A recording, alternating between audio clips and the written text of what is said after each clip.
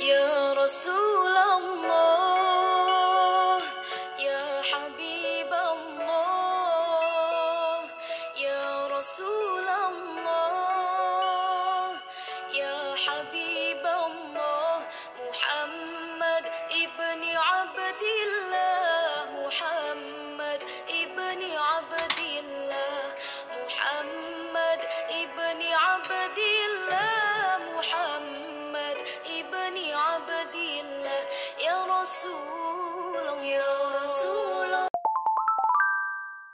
عبد الله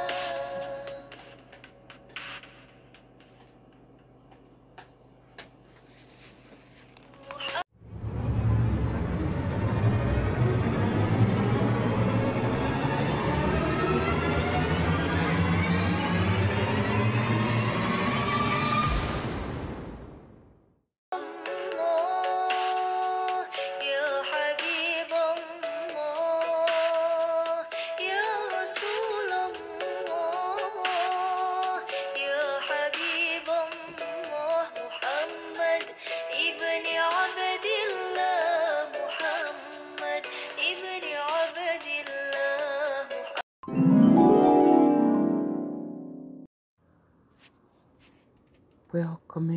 Welcome back, everyone. Continuing with this edX course, free online course at Harvard Online, Islam through its scriptures. Continuing, reading the context of the Quran. As we will see during this course, the diverse approaches that Muslims have used to interpret the Quran and the corpus of hadiths, accounts of the actions and sayings attributed to the Prophet Muhammad, peace be upon him, which together form core scriptural texts for most Muslims are intricate and complicated. One source of these complexities is the question of the relationship between the Quran and the context in which it was revealed. On the one hand, the Quran is considered to contain a message for all of humanity, which will be valid for all subsequent times and places, and not simply for 7th century Arabia. On the other hand, in many respects, the Quran has a clear connection with that context.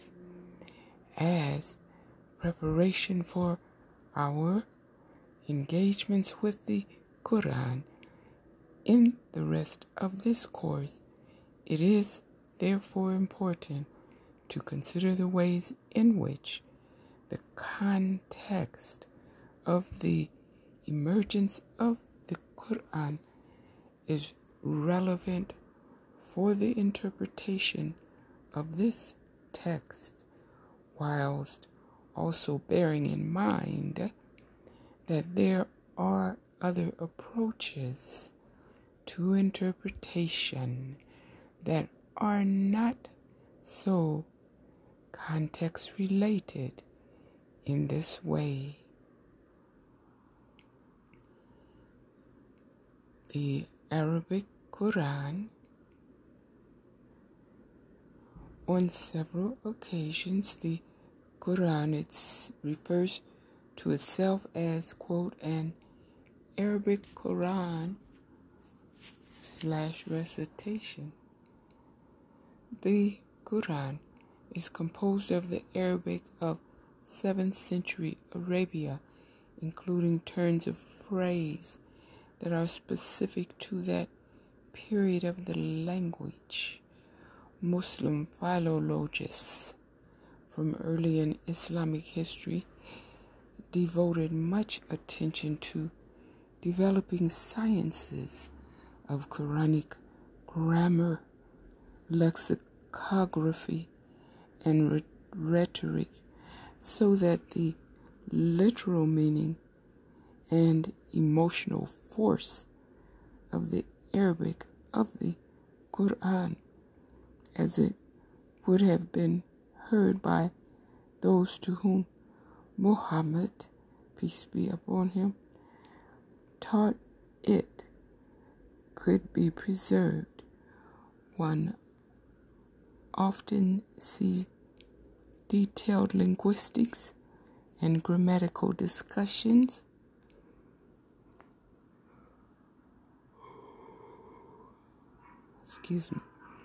One often sees detailed linguistics and grammatical discussions in commentaries,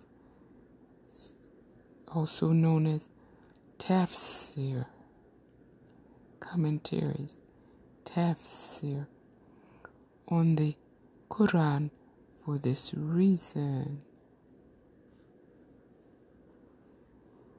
Number 2, the social significance of language. Poets and prophets. From what we know about pre-Islamic Arabia, the importance of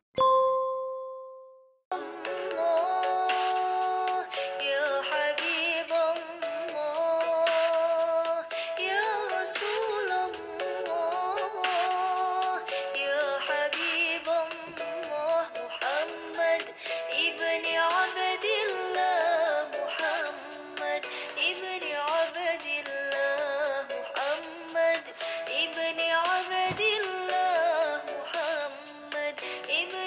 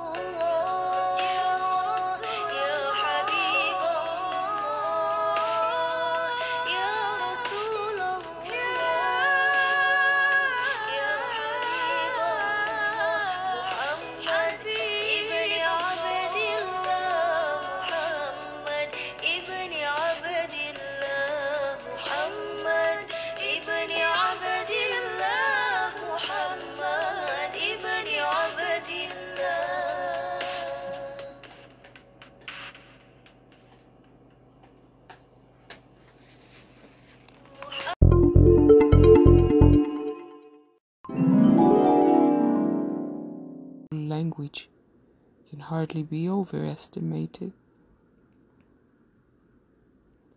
Eloquence was deeply respected, and poets were respected professionals whose crafted words might make or break the reputation of an individual or a tribe.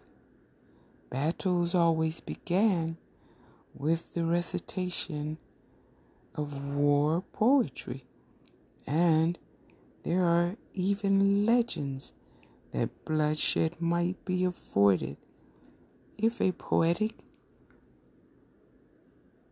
defeat was definitive.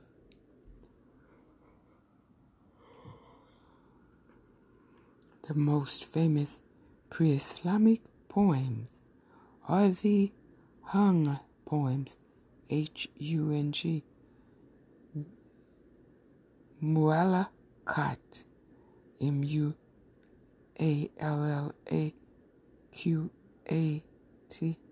Mu'allaqat, which hung in the most revered place of all, on the Kaaba itself.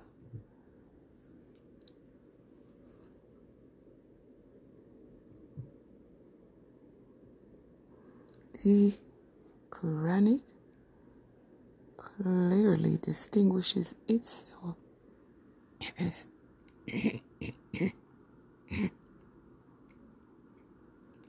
excuse me. The Quranic clearly distinguishes itself from both poetry and the speech of soothsayers inspired by jinn. The scripture contains numerous claims that its language proves its divine origin.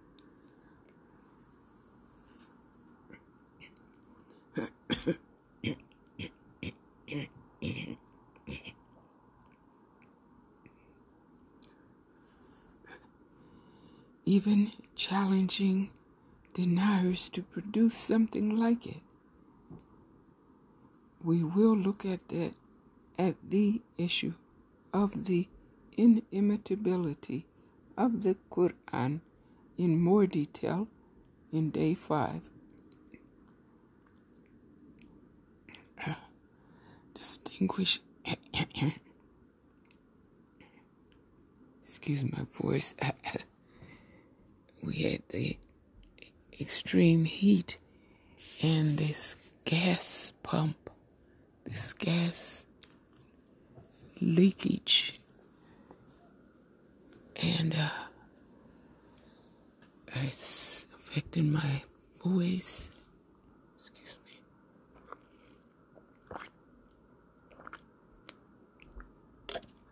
Excuse me.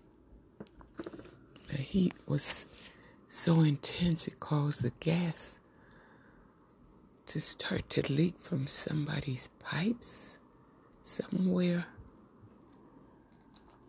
And that's a whole nother story there. Yeah, that was scary, but we survived it.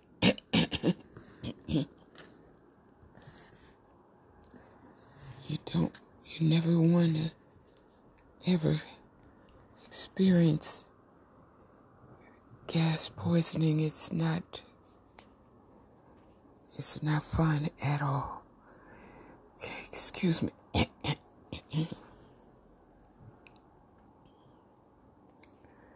Distinguishing the Prophet Muhammad, peace be upon him, from these poets and soothsayers, the Quran speaks instead of prophecy, which seems to have been a concept that had significant currency in pre-Islamic Arabia, according to Muslim accounts of the Prophet's biography, also called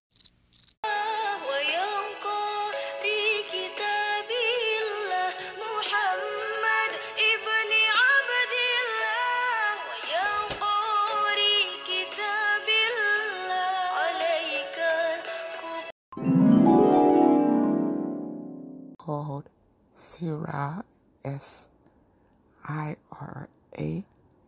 Sirah.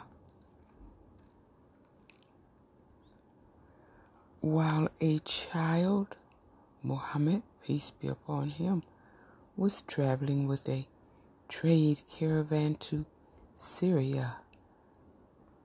The caravan stopped at a hermitage of a Christian monk named Bahira, who, upon seeing certain signs, including physical features of Muhammad, peace be upon him, predicted that he was to become the awaited prophet. Such accounts give us some context as to how Muslims have conceived of the context in which the Quran was revealed and illuminate many of the Quranic statements about its own very particular form of language. Number 3, the walking Quran. As we have mentioned before, the most important aspect of contextualizing the Quran is the Prophet Muhammad, peace be upon him, himself, who came to be considered by Muslims to embody the message he revealed. Hence, he came to be referred to as, quote, the walking Quran, or the Quran on 2 feet, close quote.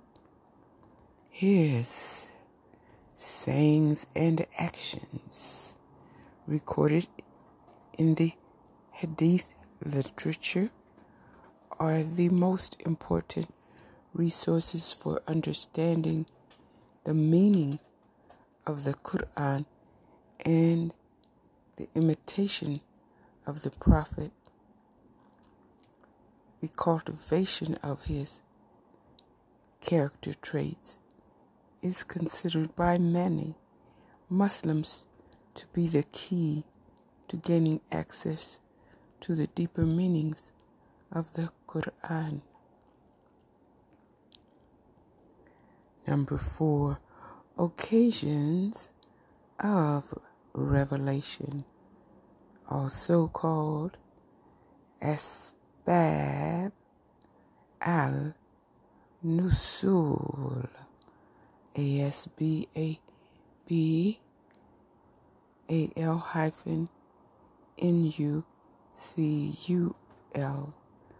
Asbab al-Nusul. A significant number of Quranic verses respond directly to particular events in the life of the Prophet Muhammad, peace be upon him, or to questions posed to him. There are sometimes differing accounts of these occasions of revelation, and commentators may weigh them against each other or even question the extent to which they are relevant to interpretation. For example, regarding the verse, quote, to God belong the east and the west, so wheresoever you turn, there is the face of God. Verily, God is all-encompassing, knowing. Surah 2, Ayat 115, chapter 2, verse 115. Again, quote, to God belong the east and the west, so wheresoever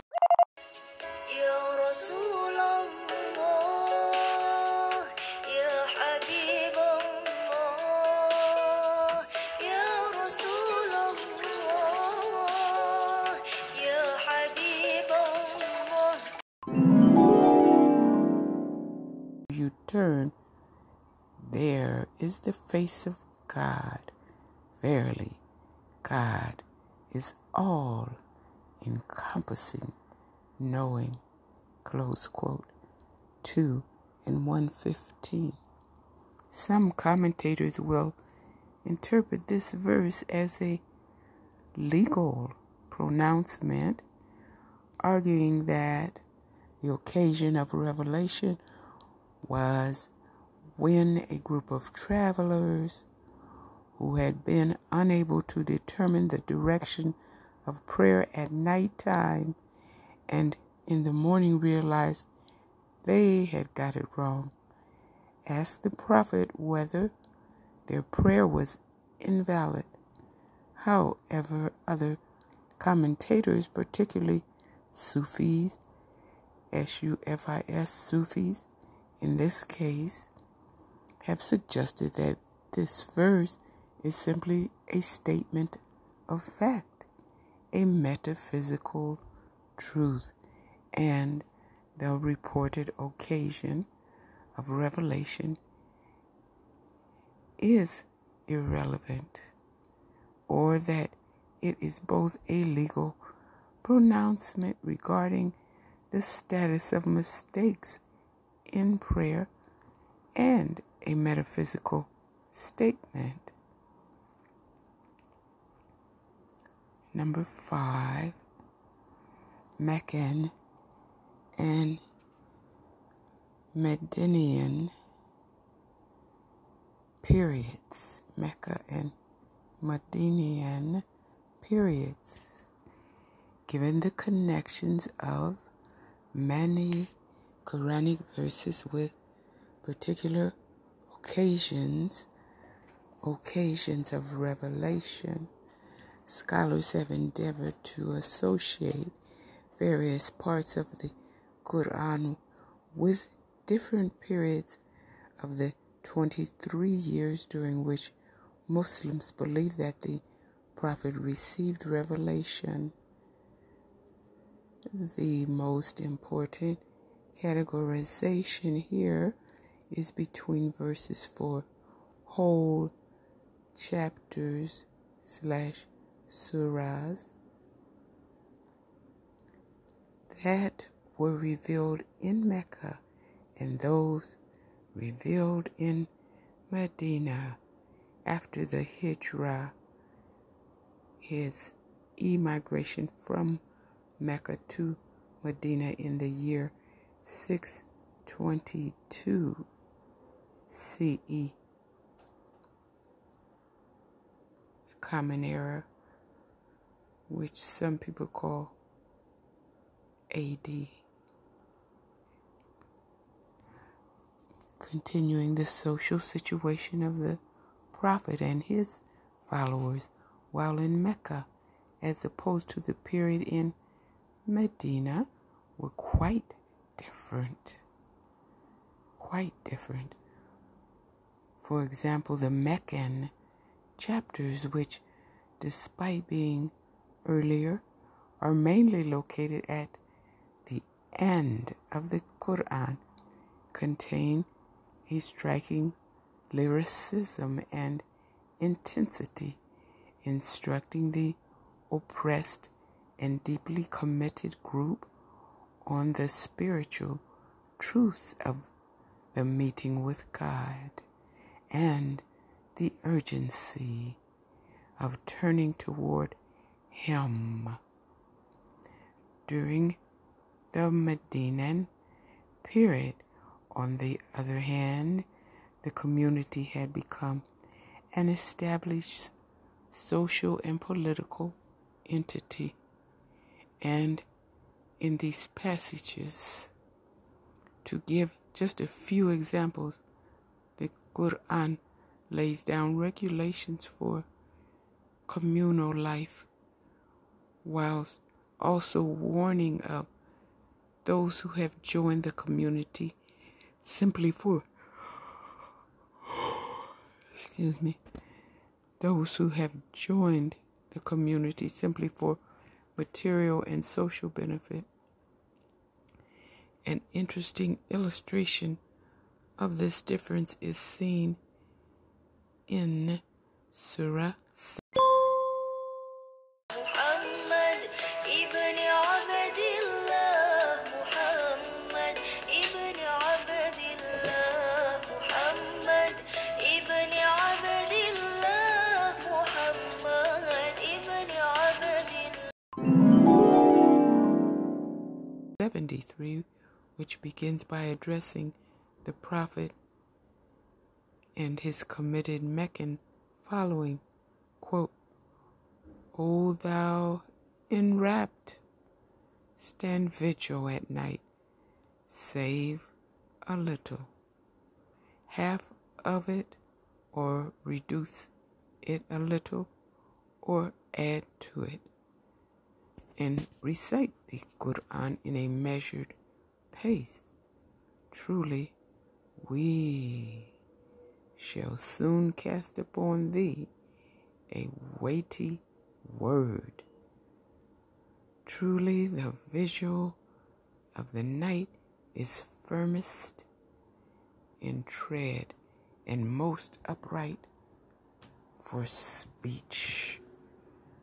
That's Quran chapter 73 and verses 1 through 6. Surah 73, ayats 1 through 6.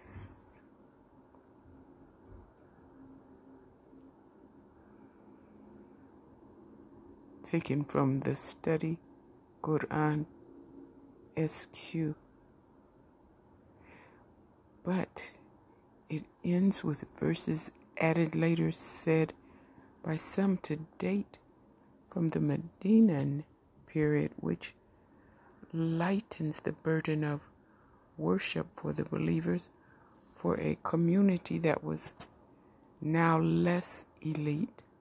Quote, truly, thy Lord knows that thou dost stand vigil well nigh 2/3 of the night, or a half of it, or a third of it, as do a group of those who are with thee. Excuse me.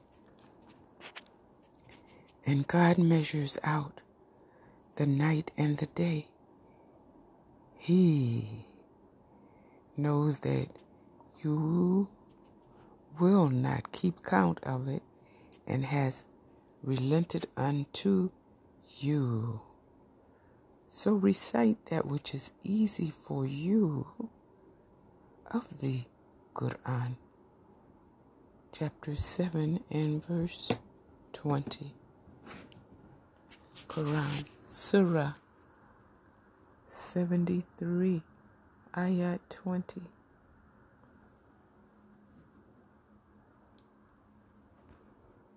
At this juncture, it should also be noted that the modern editions of the Quran, whether in the Arabic or any other language, have arranged these chapters / surahs roughly in order of verse length. The longer surahs are placed in the beginning, save the first one, the Fatiha. The Fatiha and the shorter surahs are placed at the end. Number 6, abrogation. Given that the verses of the Quran are believed to have been revealed over a 23-year period in which the social conditions of the Muslims were constantly changing, one finds within the Quran certain verses that provide differing instructions on a single issue. Perhaps the majority of interpreters hold that later verses have the capacity to abrogate or invalidate the legal rulings contained within previously revealed verses. This, they would maintain, is not to say that God has changed his mind, but rather that differing social conditions necessitate differing causes of action. One example of this is the gradual prohibition of wine and hence other intoxicating beverages that one can trace in different Quranic verses. For example, the verse, quote, "O you who believe, draw not near unto prayer when you are drunken, until you know what you are uttering." 4 and 43. Repeating from Quran, quote, "O you who believe, draw not near unto prayer when you are drunken, until you know what you are uttering." End quote. Surah 4 and 43 obviously contains instructions that are less restrictive than the verse, quote, "O you who believe, wine and gambling and idols and divining arrows are but a means of defilement of Satan's doing. So avoid it, that haply you may prosper." Quran 5 and 90, which is considered the last verse revealed regarding wine. Again, quote, "O you who believe, wine and gambling and idols and divining arrows are but a means of defilement of Satan's doing. So avoid it, that haply you may prosper." End quote. Surah 5 and 90, which is considered the last verse revealed regarding wine. Number 7, reactions to pre-Islamic practices. The Quran contains a range of responses to different pre-Islamic practices, from confirmation of certain types of practices such as fasting and pilgrimage, which were given new forms, to outright rejection, such as the harsh criticism of pre-Islamic Arabs for idolatry and burying alive female newborns. Many commentators in the modern period have argued that the social message of the Quran should be understood in the light of pre-Islamic practices. For example, some argue that slavery was a social institution in pre-Islamic Arabia that was so entrenched that it would have been impossible to ban it outright. So instead, the Quran places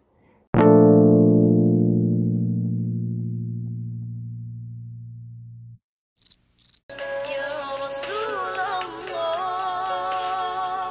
يا حبيب الله يا رسول الله يا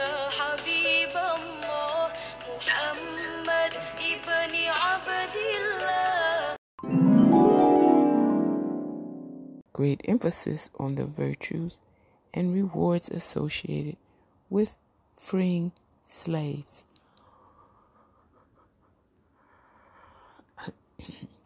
Excuse me.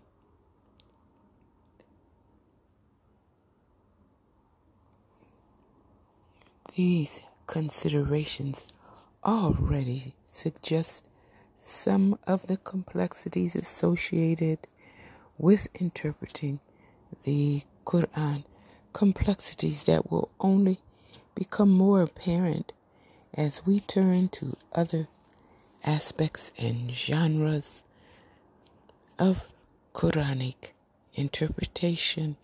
However, this complexity should not be discouraging. While it seems particularly impossible to say once and for all that one has understood a particular Quranic verse, it is more helpful to think of understanding as possessing degrees of intensity, like a spectrum of light. Although many Muslims believe that complete understanding belongs only to God or to the Prophet or to Prophet and the Imams, depending on the group. All Muslim scholars, indeed all Muslims, have been engaged in the attempt to gradually deepen their understanding of the meaning of the verses of the Quran.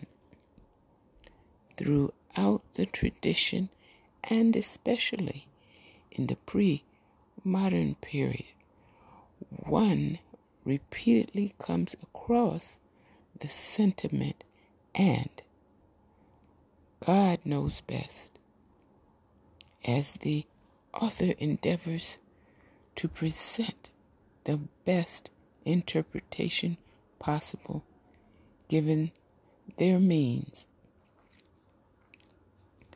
Likewise, although one may not know Arabic and may not have mastered the body of knowledge associated with Quranic interpretation, one can continuously increase in knowledge by becoming acquainted with diverse Muslim interpretations of the Quran and gaining understanding of the methods by which these interpretations were attained, the context that shaped them, and the reasons for their diversity. محمد ابن عبد الله محمد ابن عبد الله محمد ابن عبد الله يا رسول الله محمد قال يا ربي سؤال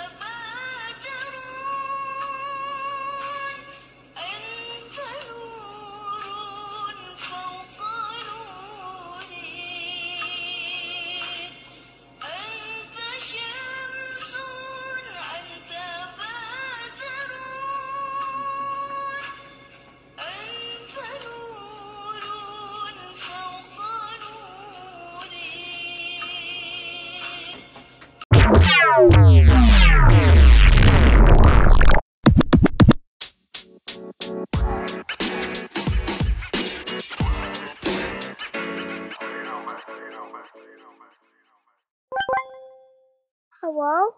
Message.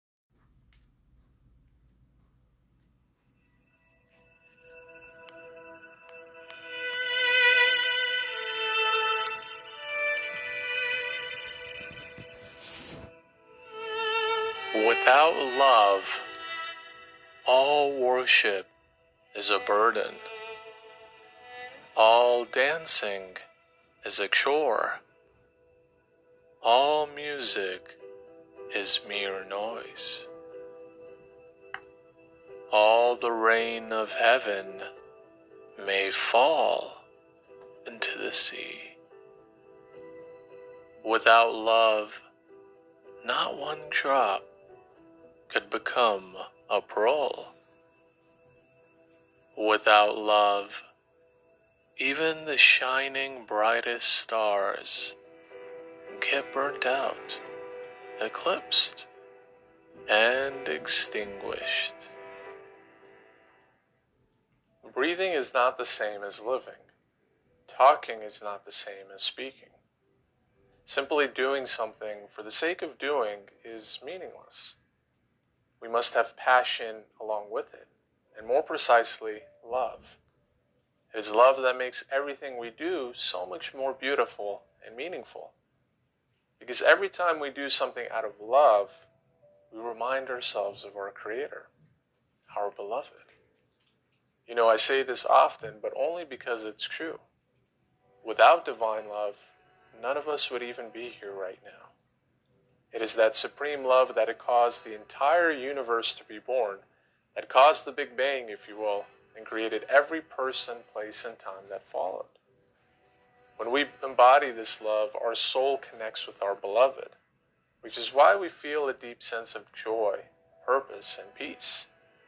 We realize why we are on this earth in the first place, to become love and give love.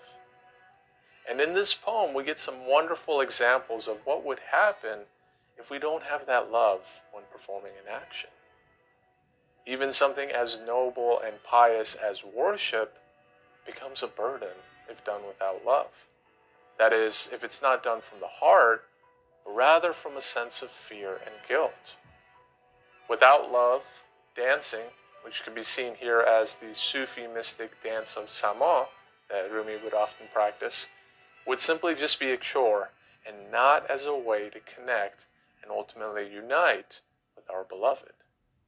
So you can see here that any spiritual or religious way to connect with our beloved is insincere and meaningless if not done with love. Love is an intuitive force, feeling, and state of being that lives inside all of us. It lives right here in our heart, and we are all capable of loving and doing things out of love. But just because we have that capability, that doesn't mean we're always using it or even aware of it. Our heart is like a garden. Whatever we plant in it is what grows and brings us fruit.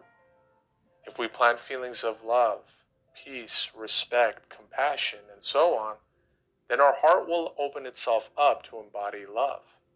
But if we plant feelings of hate, jealousy, pride, and so on, our heart will close itself to embody the ego.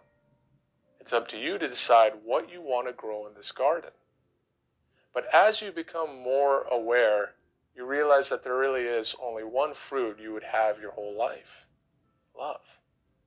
Because we all experience immense pain and suffering in our life that hardens our heart and make us embody negative, lower energy feelings. It's not that we come into this world unconscious and filled with ego. No, the experiences of our life and how we subjectively perceive them dictate how we grow this garden. Which is why it's always hard to unlearn bad habits, create new positive thoughts, and become a better version of ourselves when we've become so accustomed to our ego-driven life. If you take an honest look right now at your own garden, what would you find? Would it be a garden of paradise with fountains everywhere and beautiful flowers in full bloom? Or would it be a dry and barren wasteland with thorny rose bushes and diseased plants? You know, it's hard to be honest with yourself, but the more you can embrace the truth, the more you can move closer toward love and forget this ego-driven existence that you've been living. You know, so many bright and shining stars, or gifted individuals, burn out and get extinguished because they don't have this love. They might have immense intellect, beauty, charm, money, or influence, but because they have forgotten their heart in favor of their mind, love has left them completely and their star is no longer shining. Perhaps Rumi is secretly making an admission of his own shortcomings before he began to travel on the path of love. As many of you are familiar, Rumi wasn't always the deep, poetic, and beautiful soul that we see him as today. Like us, he experienced a great deal of suffering and was under the control of his ego for some time before he learned the truth of his existence under the guidance and friendship of Shams Tabriz. His garden, you can say, was not the majestic and divine paradise it is today. But the beautiful part is that he woke up and he changed. He abandoned his ego and went so deep into his soul that the boundaries of this dualistic world no longer seemed real to him. And he went so far along this path, where arguably few souls have actually traveled, to ultimately become love and reunite with his beloved on account of this love. This bright and talented theologian and Islamic judge completely shed his ego to reveal the bare and beautiful soul that is God's reflection. And so his own star had to die in order to illuminate the entire universe that is God. And therein lies a simple truth. Your own star, your own ego has to die in order for you to realize you're something, part of something infinitely bigger, which is God. So I hope you enjoyed this poem and interpretation. It's not one of Rumi's longest, but man, is it packed with sublime beauty and wisdom. All of it can be summarized in a single sentence. Do everything with love, and you will embody and return that love that the Beloved has given you. Thank you as always for watching, and please don't forget to subscribe if you enjoyed this video. And make sure to drop a comment to let me know your thoughts. Your support means the world, and if you want to make an even greater impact, please consider becoming a patron of this channel by visiting my Patreon page, which you can find on the description below, and where you can become a regular supporter with any monthly donations that you are comfortable with. So good luck putting this poem into practice, and I look forward to seeing you here on this next video.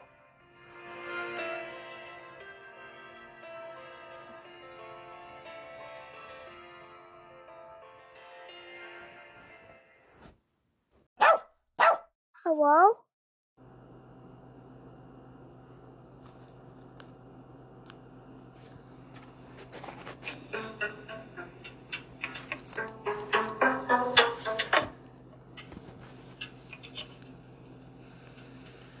The Audacity of Hope, a poem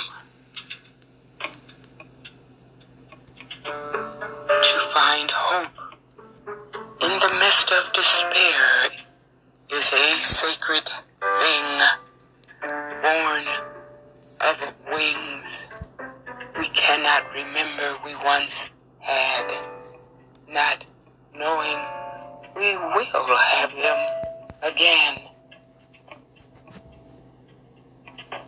To wrench joy from the jaws of unthinking degradation is a triumph beyond compare. To find solace in the swirling abyss of sorrow is as courageous an act as we might perform. To seek beauty in a massive pile of scattered dreams is cradling a tender innocence that cannot die. To find sanctuary within a crevice of noise is a display of unconscious heroism. To create within the rubble of destruction is elaborating upon the tenets of bravery. To have faith when the sky is crashing around you is to demonstrate the strengths of being more than merely human.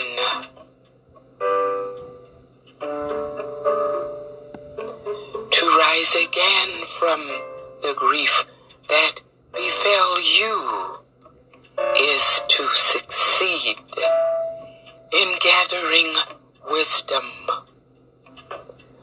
To gather wisdom from such agony is a sacred thing, born of wings.